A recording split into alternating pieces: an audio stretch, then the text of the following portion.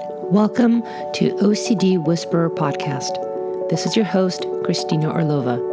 Here we will talk about all things OCD. For more information and to contact me with questions, you can go to www.coreresults.com.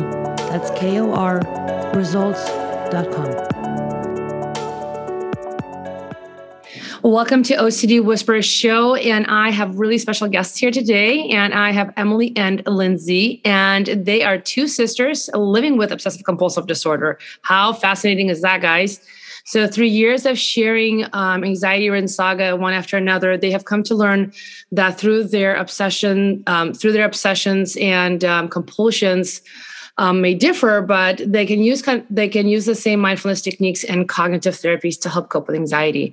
And this led them to create Presently, which is a mindfulness jewelry brand that uses these very techniques to help ground you in the present moment. And guys, they sent me some pictures of this. It looks really cool. I love it. And I thought this would be so awesome to have them here today so we can talk a little bit about their journey and their amazing product. So hi, girls. Hi, thank you. Thanks for having us. Absolutely.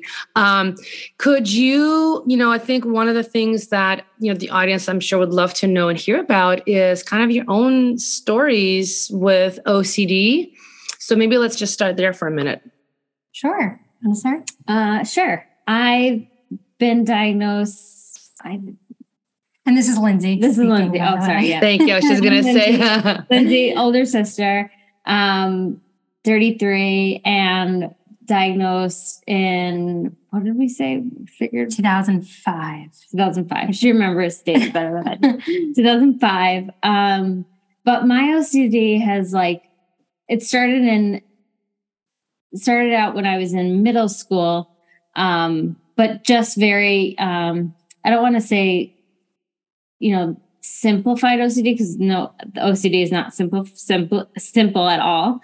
But it was more of your, the common things that you hear about in OCD. The stereotypical things. Right. So it was a lot of, touching of light switches and making sure that, I checked something a certain amount of times or asked a question a certain amount of times and got clarity, making sure this, oven was turned off, making sure doors were locked, more about it was basically so that nothing bad would happen if I didn't do those things. And then it kind of transformed into, having OCD kind of in the background a little bit, but it wasn't as prevalent in my life until I was in high school, and it was my junior year, and it took on a totally different form where I didn't even realize that it was OCD. It's called existential OCD. And that was scary because I didn't even put the two and two together. And I also was never formally diagnosed that I had OCD, but I knew that my father had it and I knew what OCD was about. But it was more so, your what did you call it? Stereotypical OCD. I don't even know if that's the right term, but anyway, so it kind of developed into another form of obsessions and compulsions and a whole different mindset of the unknown and what's real, what's not real, and just really doubting my own gut and my own self, which was very scary. And it's hard to kind of know that you're going through something. It's hard to kind of pinpoint what that is OCD. And I didn't know that was OCD until I actually went to therapy and talked to someone about it. My mom actually did some research and told me that it was part of OCD, which is fascinating because I didn't know that there was other types of, obsession and compulsion, and that it can go this far out of the norm of thinking. So that's kind of something that rocked my world in high school, and continually still have existential OCD on a day-to-day basis, but it's not to the level of panic that it brought to me when I was in high school, because I didn't know what it is. Now that I know that it is part of OCD, I understand how you can get there, and how you can have those thoughts and those obsessions. So just something that like, if I wish I would have known, because that would have literally saved me so much fear and so much, intense emotions and questioning of things that, no one should ever have to go through. Yeah, to be honest, if I could tell you how often I hear that, right? Like if I only knew about, all the different kind of subtypes and all the different ways that it can manifest, it definitely would have saved, I think, a lot of people a lot of time and trouble. But, for anybody listening, if they're not quite sure what existential OCD is, can you maybe share, just not to get super personal, but if you're okay to share just maybe a couple of things that, were the common things that you noticed, like, this is where I get kind of sticky. Yeah. So it was, it started when I started doubting reality and started not being sure if, how would I know if I'm alive, or how would I know if I was dead? And like thinking in that sense, it's kind of hard to like put into words of that feeling, but it's just the unknown and like suddenly everything around you feels like fake. Yeah. And also just like, if I were to feel a certain way, how would I know that's even the truth? It gets extreme. Yes, because OCD is a doubting disease, right? So you literally can doubt everything, anything you can imagine, you can doubt. So that's how it all started. And it was basically how do I know if I'm alive? Like, even if I'm having a conversation with someone, I'd get myself so freaked out that I wasn't sure and questioning that, like, my stomach was in knots for like months and months and months. But now, I still have those thoughts, and those thoughts are more like, how do I know if I didn't get hit by a car? How do I know if I got roofied or not roofied? Got roofied or not roofied. That's what I had the other day. And just thinking about things that your mind kind of goes into this spiral of just, very irrational way of thinking, but feels very real. And it's hard to kind of like get past that unless you have a sister who says, go on the date. This is just OCD. It's just part of it. Not giving in, not telling me that, no, you're not going to be roofied. No, you're not going to be hit by a car, but saying, I'm not answering, your OCD, and kind of living with uncertainty is all that it is about. That I've learned that's OCD. It's just living with the unknown. Yeah. Yeah. Awesome. Thank you so much for sharing. And what about you? So my OCD is a little different. And it wasn't actually diagnosed until 2016. And I guess it kind of started, I noticed I was anxious from my first memory. Like as a kid, I just, had separation anxiety.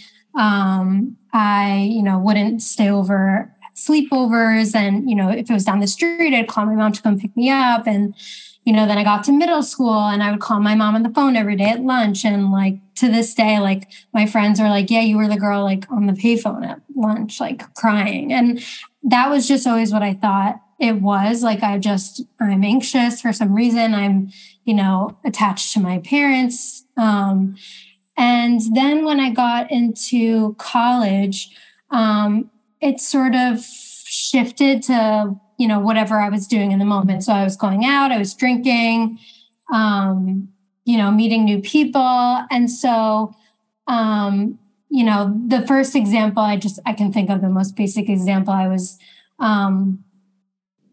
and a lot of this had to do with drinking, because drinking impairs your judgment. And sometimes you forget things when you're drunk. And so that, like, I think that's really what like spiraled it. And I remember just like waiting outside on a line at a bar. And I leaned my head against like the wall, like a brick wall. And I just had this thought, like, what if like somebody peed on this wall and it's like in an alley, and now I have to like pee in my hair and I have to go home and shower. And so that was like I think that was like the first time I kind of felt like that, like I so desperately wanted to go home and shower, even though the logic like if I was standing up here, you know, like however tall I am, it logically doesn't really make any sense. But in my head, I like, that's all I could think about. And then I'd go to my friends, you know, my friend saw me crying and she sort of like, you know, what's going on? And I sort of had to tell her, and she was like, okay, do what you have to do, but like, you're totally fine. And so, you know, that was definitely a big theme in college. Another one was sexual orientation OCD. So kind of like, you know, when all this anxiety started, I think I was like in a psychology class in college, and something came up about, you know, how kids, you know, like develop curiosity or something to that nature. And I sort of like zoomed all the way back to like middle school and elementary school when I was like anxious about everything. And because in high school, I was like, I didn't really, you know, I was fine. I wasn't super anxious about really anything.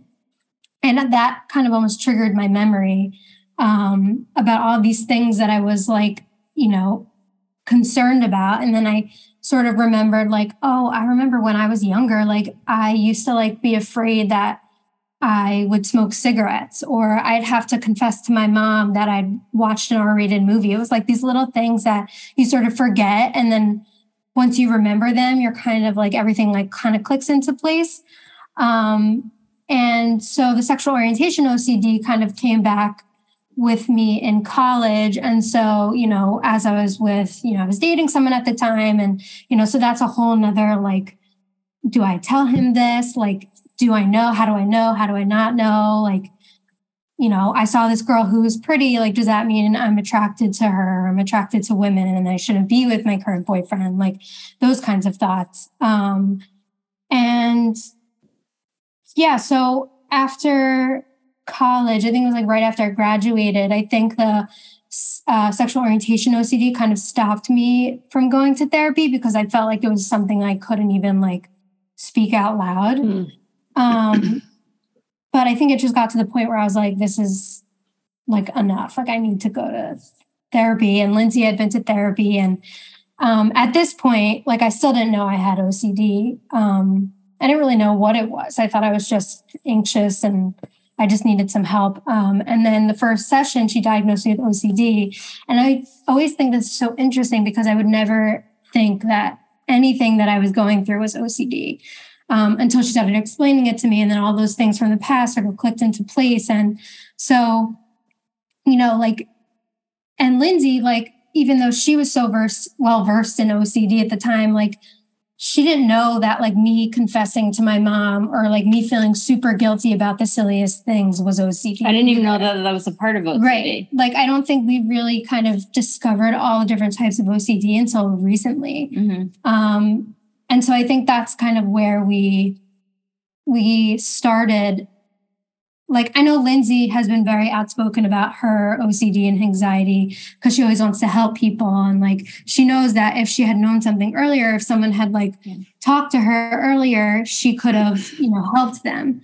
And so just by the fact that like we barely knew any of this stuff before we started like really digging into it. And we had OCD ourselves. Ourselves. Like, we're just thinking like there's so many people out there that probably have no idea that what they're experiencing is OCD or what they're experiencing is totally normal. Like, no one's ever really told me that like sometimes thoughts are not facts. Like, it's just like, it's just very, and something that I'm always saying is like, I don't understand why we're not taught about mental health in our, you know, elementary school, when you're taught about like how the body works and how all these different parts, organs, and things in your body, how they work. And, you know, we're taught about, you know, when you get your period and how that is. And it's like, nothing is about the mental health about it, but that's like the most important part. At least when we were in school. I don't know how it is now. And I still don't think it's as talked about and brought up as it should be, because I think a lot of people suffer from mental health and the fact that we're not speaking about it and it's not part of the culture, or now it's starting to become more and more prevalent in our culture. But before, it's like, if you didn't, people were like nervous to talk about it, embarrassed to talk about it. But it's like, that's what we're trying to break, is trying to break that barrier so that people can feel more comfortable, sharing their stories. Because I think once you share your story, it lets someone else share their story, and it just helps people, get out of that that frame, that headspace where it's not okay to share, because it really is. Yeah. So thank you both for sharing that. And yeah, I mean, there's a lot of stuff you were saying that I think everybody would relate to. Even in my practice, or, all the people I've ever worked with, like, this is literally such a common story that you hear over and over again, right? I just didn't know, I didn't know that this was part of it, because what you see in the media, right, it's more like lining things up, or like something dirty that I touched, or like turning something off and on. And it's kind of, that's it. Right. And it's like, there's like, I think one of my podcasts I got into just going through a little bit about each subtype. And I think there was like 19, different ones. And the reality is, like, whatever is really most important to you as a person, like, that's the stuff that'll stick. So really, anything can become a compulsion, and your brain can, suddenly start to kind of attach to different things. But more than anything, it's like you guys were saying, right? It's also learning about how OCD brains work a little differently than other brains, right? Just like if somebody has ADHD, their brain is processing and working a little differently than an OCD brain, right? Or, learning some of those pieces definitely can help tremendously, right? And then to realize, like, I don't have to take all this stuff personally or so seriously. Like, my body's just, like, my brain's doing what it's supposed to do. It's creating a lot of thoughts and content. That's great. But, like, I get to decide what I do with those. Right. Cool. So let's talk a little bit about kind of the journey from that to this company that you guys created, which I just think it's so awesome. So tell me a little bit about that. Yeah. So, I guess how it started, well, we're in COVID 2020. And, I'm dealing with a lot of anxiety, and, we both kind of moved home, and, along with like the germ anxiety and everything, it's like, well, now I can't see my friends, and I'm afraid to see my friends. And also my boyfriend started law school that year, and in a different state. And so there was a lot of things that I was struggling with. And so I kind of just like wanted something personal that would kind of remind me what my therapist taught me, in those cases where like my anxiety is so extreme where I can't really like focus and hone in on like what she taught me, because the OCD thoughts are kind of like taking space and taking over. And so I was like, how like great would that be if I could just have, like something on my wrist, that sort of brought me back, and like, reminded me of like, maybe there's like one thing that my therapist taught me that sort of like got me out of my head a little bit. And that one phrase is, my thoughts are passing clouds. It took me a while to figure out which phrase I could even use, because I did some like Googling and, tried to find like, I didn't even know what to call it, like affirmations or reminders for OCD or anything. And I couldn't really come up with anything really at the time. And a lot of what I saw was, positive affirmations like, good vibes only, or think happy thoughts, or, Hakuna Matata, like all these things that I know my therapist would not be telling me in session. Like, don't worry about it. Just don't. That's right. Don't think about it. It's like the opposite action of all of the things. Yeah. And so I was trying to look for this phrase that didn't exist, that I couldn't find. And so, I came downstairs to talk to Lindsay, who's also living and working at home. And I was just like, I think like I have an idea. Like, wouldn't this be so cool to like help people with OCD and even anxiety too? Because there are so many things like dealing with your own emotions, or dealing with, like some people sometimes have intrusive thoughts. They might not have OCD. Like there's just certain things that people without OCD can also benefit from. Not saying to themselves, like, you can't be sad, like, don't be sad, be happy, like be in a better headspace, a better mindset, and you'll be happier, that sort of thing. And Lindsay has always, loved to share her story. She's gotten up in front of rooms at, I think it was like a forum or like a weekend forum where she just kind of like explained her experience. And so many people would like come up to her and be like, that's so amazing that you shared. Like, and I always thought that was so cool. And I never, I'm just like a more quiet person. And so I couldn't see myself doing that. But I felt like this was a way to combine sort of both of our, ways of communicating and helping. And so, we came up with these 6 phrases. And each of them we came up with very carefully because we wanted to make sure that we sort of covered like every sort of like, not theory, but every idea that helps you kind of get through OCD. So, the first one is brave the uncomfortable. This could be like brave the uncomfortable thoughts that you're feeling, that you're thinking, or brave the uncomfortable feelings that you're feeling, or, braving the uncomfortable if you don't have OCD is like doing something that's out of your comfort zone, but might help you grow. We have embrace uncertainty, which is like a huge part of OCD. Which I think can apply to anyone. Like all of these things. Absolutely. Yeah. I guess the point is like all of these things can really help anybody.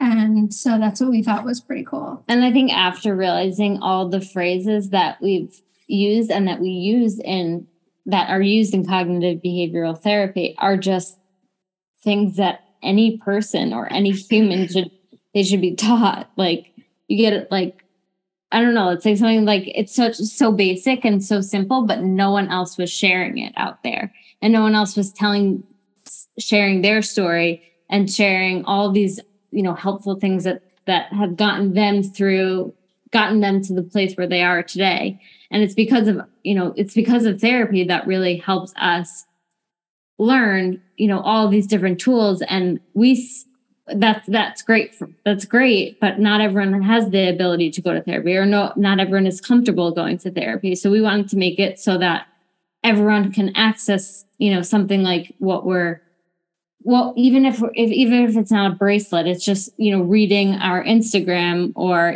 watching, podcasts that we do, just to understand that like, there's other ways to get help, and there's other ways to like, figure out what's going on in your mind, and just kind of being that support for, anyone that really needs it.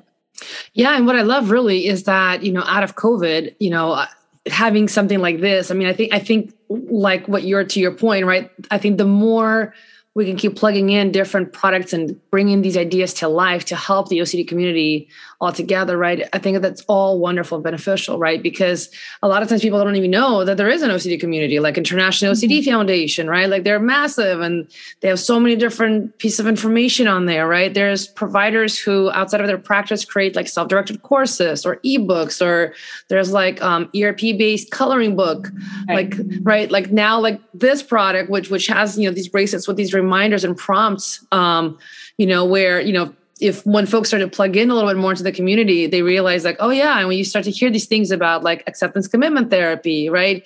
Like exposure response prevention, cognitive behavioral therapy, mindfulness-based approaches, like a lot of acronyms. I will say this field has so many acronyms, but when you get to learn these different pieces, and the more you start to go to different accounts, and if you're just starting off there, or, you decide to pick up a book, and read it, you'll start to hear this terminology, and you'll start to recognize like it really starts to be kind of everywhere, and you can surround yourself with it. But to your point also, that even if you don't have OCD, but you're dealing with anxiety still, like a lot of these are so relevant, right?